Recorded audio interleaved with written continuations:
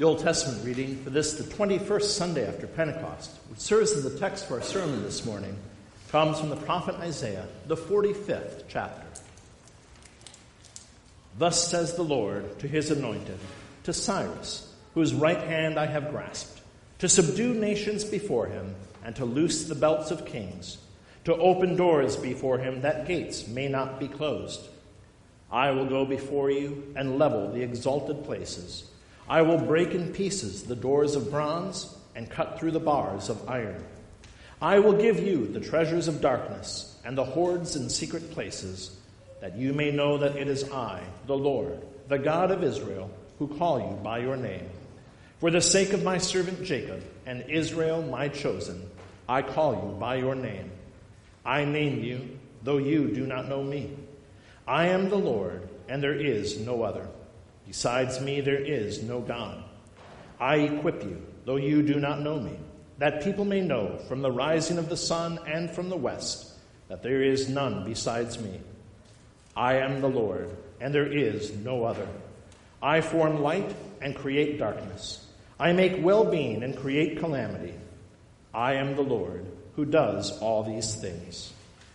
And this is the word of the Lord. Thanks be to God.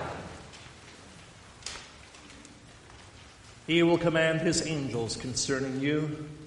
To guard you in all your ways. Bless the Lord, O my soul. And all that is within me, bless his holy name. The epistle reading comes from the first letter of Paul to the church in Thessalonica, the first chapter. Paul, Silvanus, and Timothy, to the church of the Thessalonians in God the Father and the Lord Jesus Christ, grace to you and peace. We give thanks to God always for all of you, constantly mentioning you in our prayers, remembering before our God and Father your work of faith and labor of love, and steadfastness of hope in our Lord Jesus Christ. For we know, brothers loved by God, that he has chosen you, because our gospel came to you not only in word, but also in power, and in the Holy Spirit, and with full conviction. You know what kind of men we proved to be among you for your sake. And you became imitators of us and of the Lord. For you received the word in much affliction, with the joy of the Holy Spirit, so that you became an example to all the believers in Macedonia and in Achaia. For not only has the word of the Lord sounded forth from you in Macedonia and Achaia, but your faith in God has gone forth everywhere, so that we need not say anything. For they themselves report concerning us the kind of reception we had among you, and how you turned to God from idols, to serve the living and true God, and to wait for his Son from heaven, whom he raised from the dead, Jesus, who delivers us from the wrath to come. This is the word of the Lord. Thanks be to God. The Holy Gospel comes to us according to St. Matthew, the 22nd chapter. Glory to you, O Lord. Then the Pharisees went and plotted how to entangle Jesus in his talk. And they sent their disciples to him along with the Herodians, saying, Teacher, we know that you are true and teach the way of God truthfully, and you do not care about anyone's opinion, for you are not swayed by appearances. Tell us then what you think. Is it lawful to pay taxes to Caesar or not? But Jesus, aware of their malice, said, Why put me to the test, you hypocrites? Show me the coin for the tax. And they brought him a denarius. And Jesus said to them, Whose likeness and inscription is this? They said, Caesar's. Then he said to them, Therefore render to Caesar the things that are Caesar's, and to God the things that are God's. When they heard it, they marveled, and they left him and went away. And this is the gospel of our Lord. Praise to you, Lord Christ. Grace, mercy, and peace to you from God our Father, and from our Lord and Savior, Jesus Christ. Amen. If you've been watching the news lately, you have my sympathy. It's just awful, isn't it? Wars and terrorism and violence all over the world. Political scandals and fights and idiocy. This group of people hates that group, and that group hates another group, and some group hates absolutely everybody. The economy is in shambles. There's a crisis everywhere you look, and every day it seems like another catastrophe is either unleashed or just around the corner. Now, granted, bad news sells, and the media absolutely plays up the worst possible news because they know that's what keeps people tuned in. There's nothing like a good panic to cause a spike in ratings. But even in our own lives, even when we factor in the good in the world, it just seems like everything is getting worse and worse and worse. We all know someone who's in financial stress, even if we aren't ourselves. We all know someone who is enduring a tragedy of some kind, even if it's not us personally. We all know people who are sick and dying. Life just seems to be getting harder and harder every single day. Have you ever asked yourself why? I mean, we're Christians. We're gathered here today in faith, believing that God, our Heavenly Father, watches over us and cares for us. But as things get so awful in the world, as evil seems to be gaining more ground day after day after day, have you ever wondered why God would allow such things to happen? Why would he let countries outlaw his word and persecute his church? Why would he allow the wholesale slaughter of unborn children to be legal and encouraged? Why would he allow those who despise him, who mock him, ridicule his followers? Why would he allow them to be so successful while those who speak in his defense are shamed and silenced? Far too often, even as Christians, when we look at this world, it seems like evil is winning. When we look around, it sure seems like the evil in the world is going to overwhelm the good, doesn't it? It sure looks like the devil has the upper hand and God is on the ropes. And understand this, we are not the first generation to think so. For Israel, in our Old Testament reading, a new empire conquering them, that was not exactly welcome news. And yet, this is what Isaiah was talking about to them. The Israelites had just begun settling into life in exile in Babylon after their nation being destroyed some 70 years ago. And now, here comes Persia. Who knew how they were going to be treated? Who knew what else was going to be taken away from them? Who knew what new atrocities and humiliation would be thrust upon them by yet another foreign empire ruling over them and telling them what to do? We feel similar uncertainty in our world today, don't we? By the grace of God, we've never lived as an occupied territory, and we aren't really worried about a foreign empire taking over our land just yet. But it sure looks like evil is winning the day sometimes, doesn't it? Will our religious liberties be stripped away by an act of Congress? Will our nation wind up in a nuclear war with North Korea, or Russia, or China, or a terrorist organization, or someone we haven't even thought of yet? Will our children be forced to swear allegiance to the rainbow flag for fear of their very lives? There is so much uncertainty, so many evil possibilities. And we ask ourselves why God would let things like this happen. Why he would let such wickedness go unchecked. Why God isn't doing anything. But you see, that's where we're wrong. When we look at the world today, certainly bad things are happening. But they're not happening just because the devil wants them to. We may not understand it. We may not like how things are happening. But the Bible assures us over and over again, it's all in God's hands. All of it.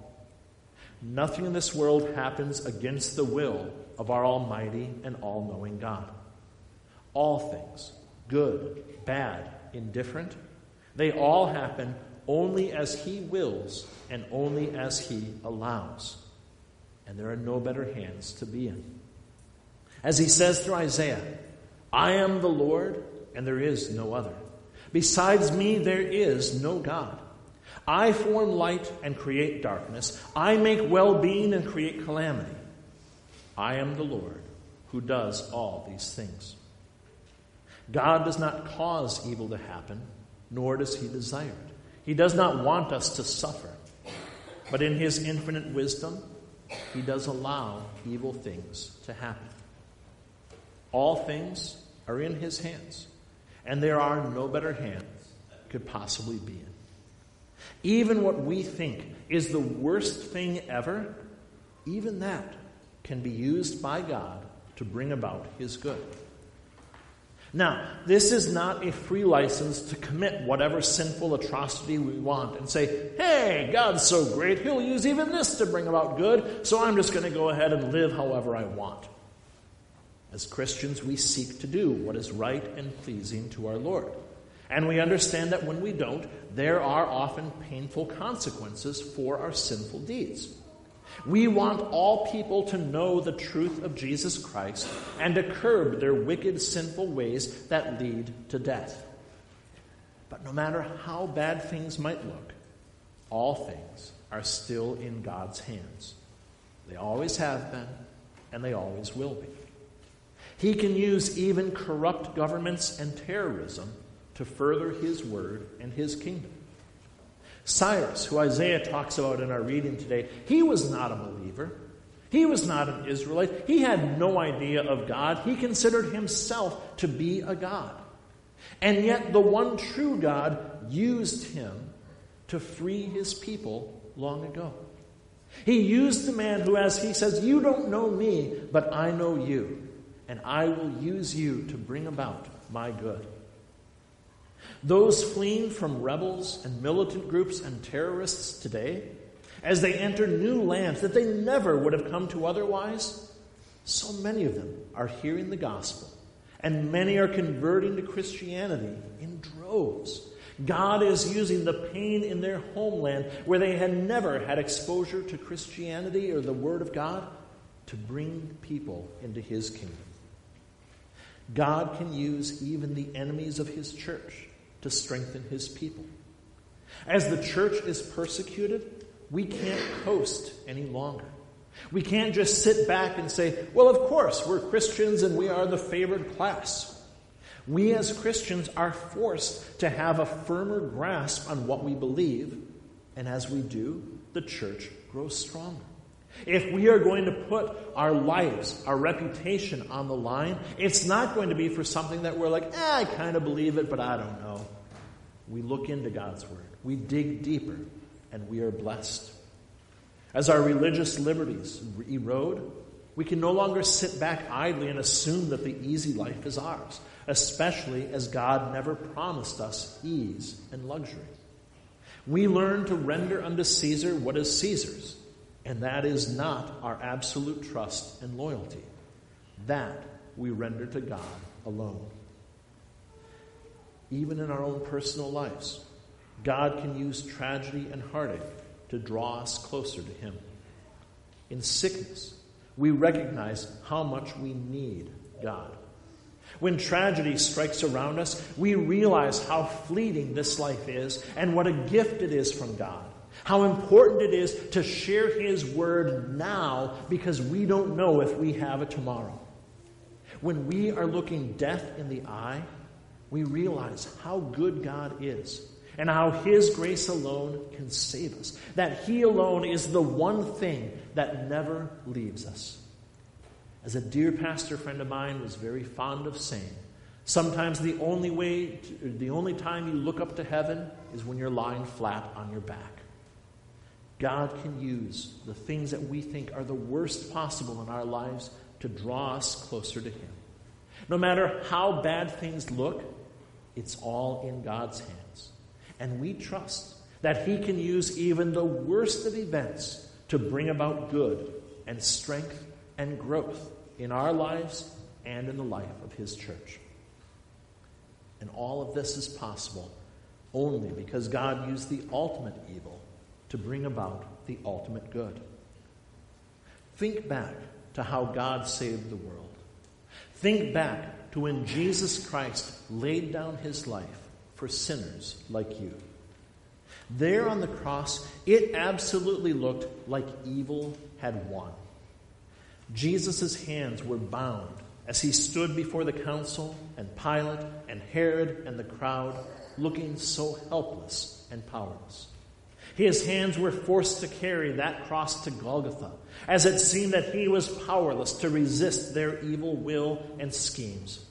His hands were bloodied and pierced as wicked sinners nailed him to the cross and lifted him up to mock and taunt him as he suffered unimaginable pain. His hands went limp as he cried out in pain and agony, giving up his eternal life into death. Everything looked wrong. Everything looked to be completely out of God's hands, as it seemed that evil had triumphed, as Satan stood gloating over the lifeless body of God himself. But through these wicked events, God brought about the free gift of salvation for sinners like us who did not deserve it.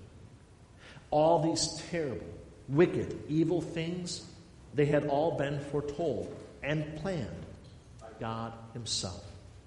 For generations he had told his people that he would come to them in the flesh, that he would suffer and die in our place, that he would allow his hands to be pierced for our transgressions.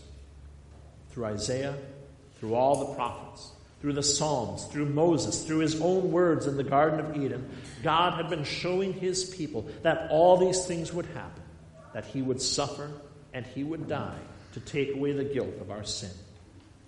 But he also told us that he would rise again from the grave, just as he did. All things are in God's hands. Even as he laid down his life in shame and agony, his power was so great that he simply reached out and took it up again. Death had won nothing, even though it looked like the victory for them was complete. Evil had brought about its own defeat. God's mighty hand had won the day, turning what looked like the ultimate evil into the ultimate good for God's people. By his sacrificial death, our sins were forgiven. And by his glorious resurrection, we are given not just hope, but the absolute guarantee of eternal life in heaven with him. No matter how bad things might look, no matter how wicked our hearts might be, those who look to him in faith, those who repent of their sin, they are forgiven, they are cleansed, and they are made a new creation. This, too, is all in God's hands. And thanks be to God for that. He has done it all. We are poor, broken sinners. We are unable to do anything that would be worthy of heaven. We cannot fix our own situation, and the more we try, the worse we make it. On our own, we are unable to even know God or see his hand at work in our lives. But God took us by the hand, freed us of our sin, turned us from his enemies to his beloved child.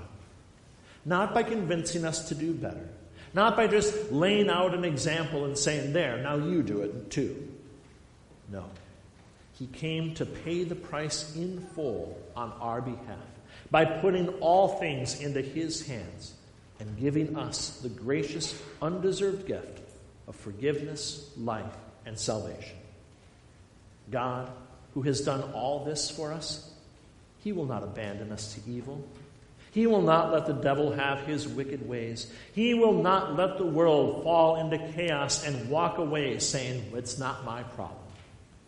He has paid the ultimate price. He has given absolutely everything to redeem you from sin, death, and the devil. He will never leave you, forsake you, or forget about you, for you are his cherished possession, his own beloved child. No matter how bad things get, no matter how wicked the world becomes, no matter how much it looks like evil is winning, as Christians, we can take great comfort in knowing that no matter what, it's all in God's hands. His nail-pierced, risen from the dead, almighty hands.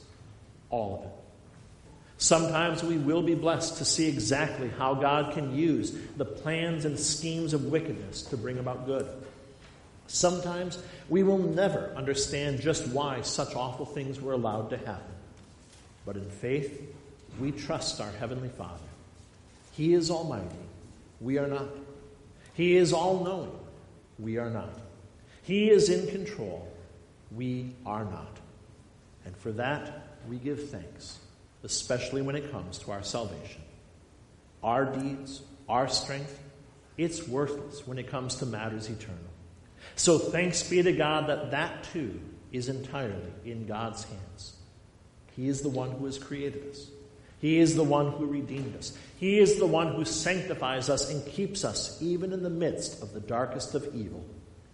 God suffered and died in our place to take away our sins, to defeat sin, death, and the devil, to give us the eternal victory that we ourselves could never win. It's all in his hands. It always has been, and it always will be. And by the blood of Jesus Christ, so are we.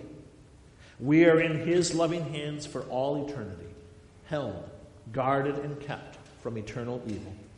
We may suffer many things here on earth.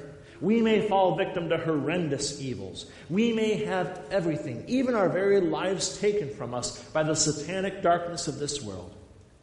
But even then, resting in the almighty hands of the one true and triune God, we have lost nothing, for our eternal salvation is certain.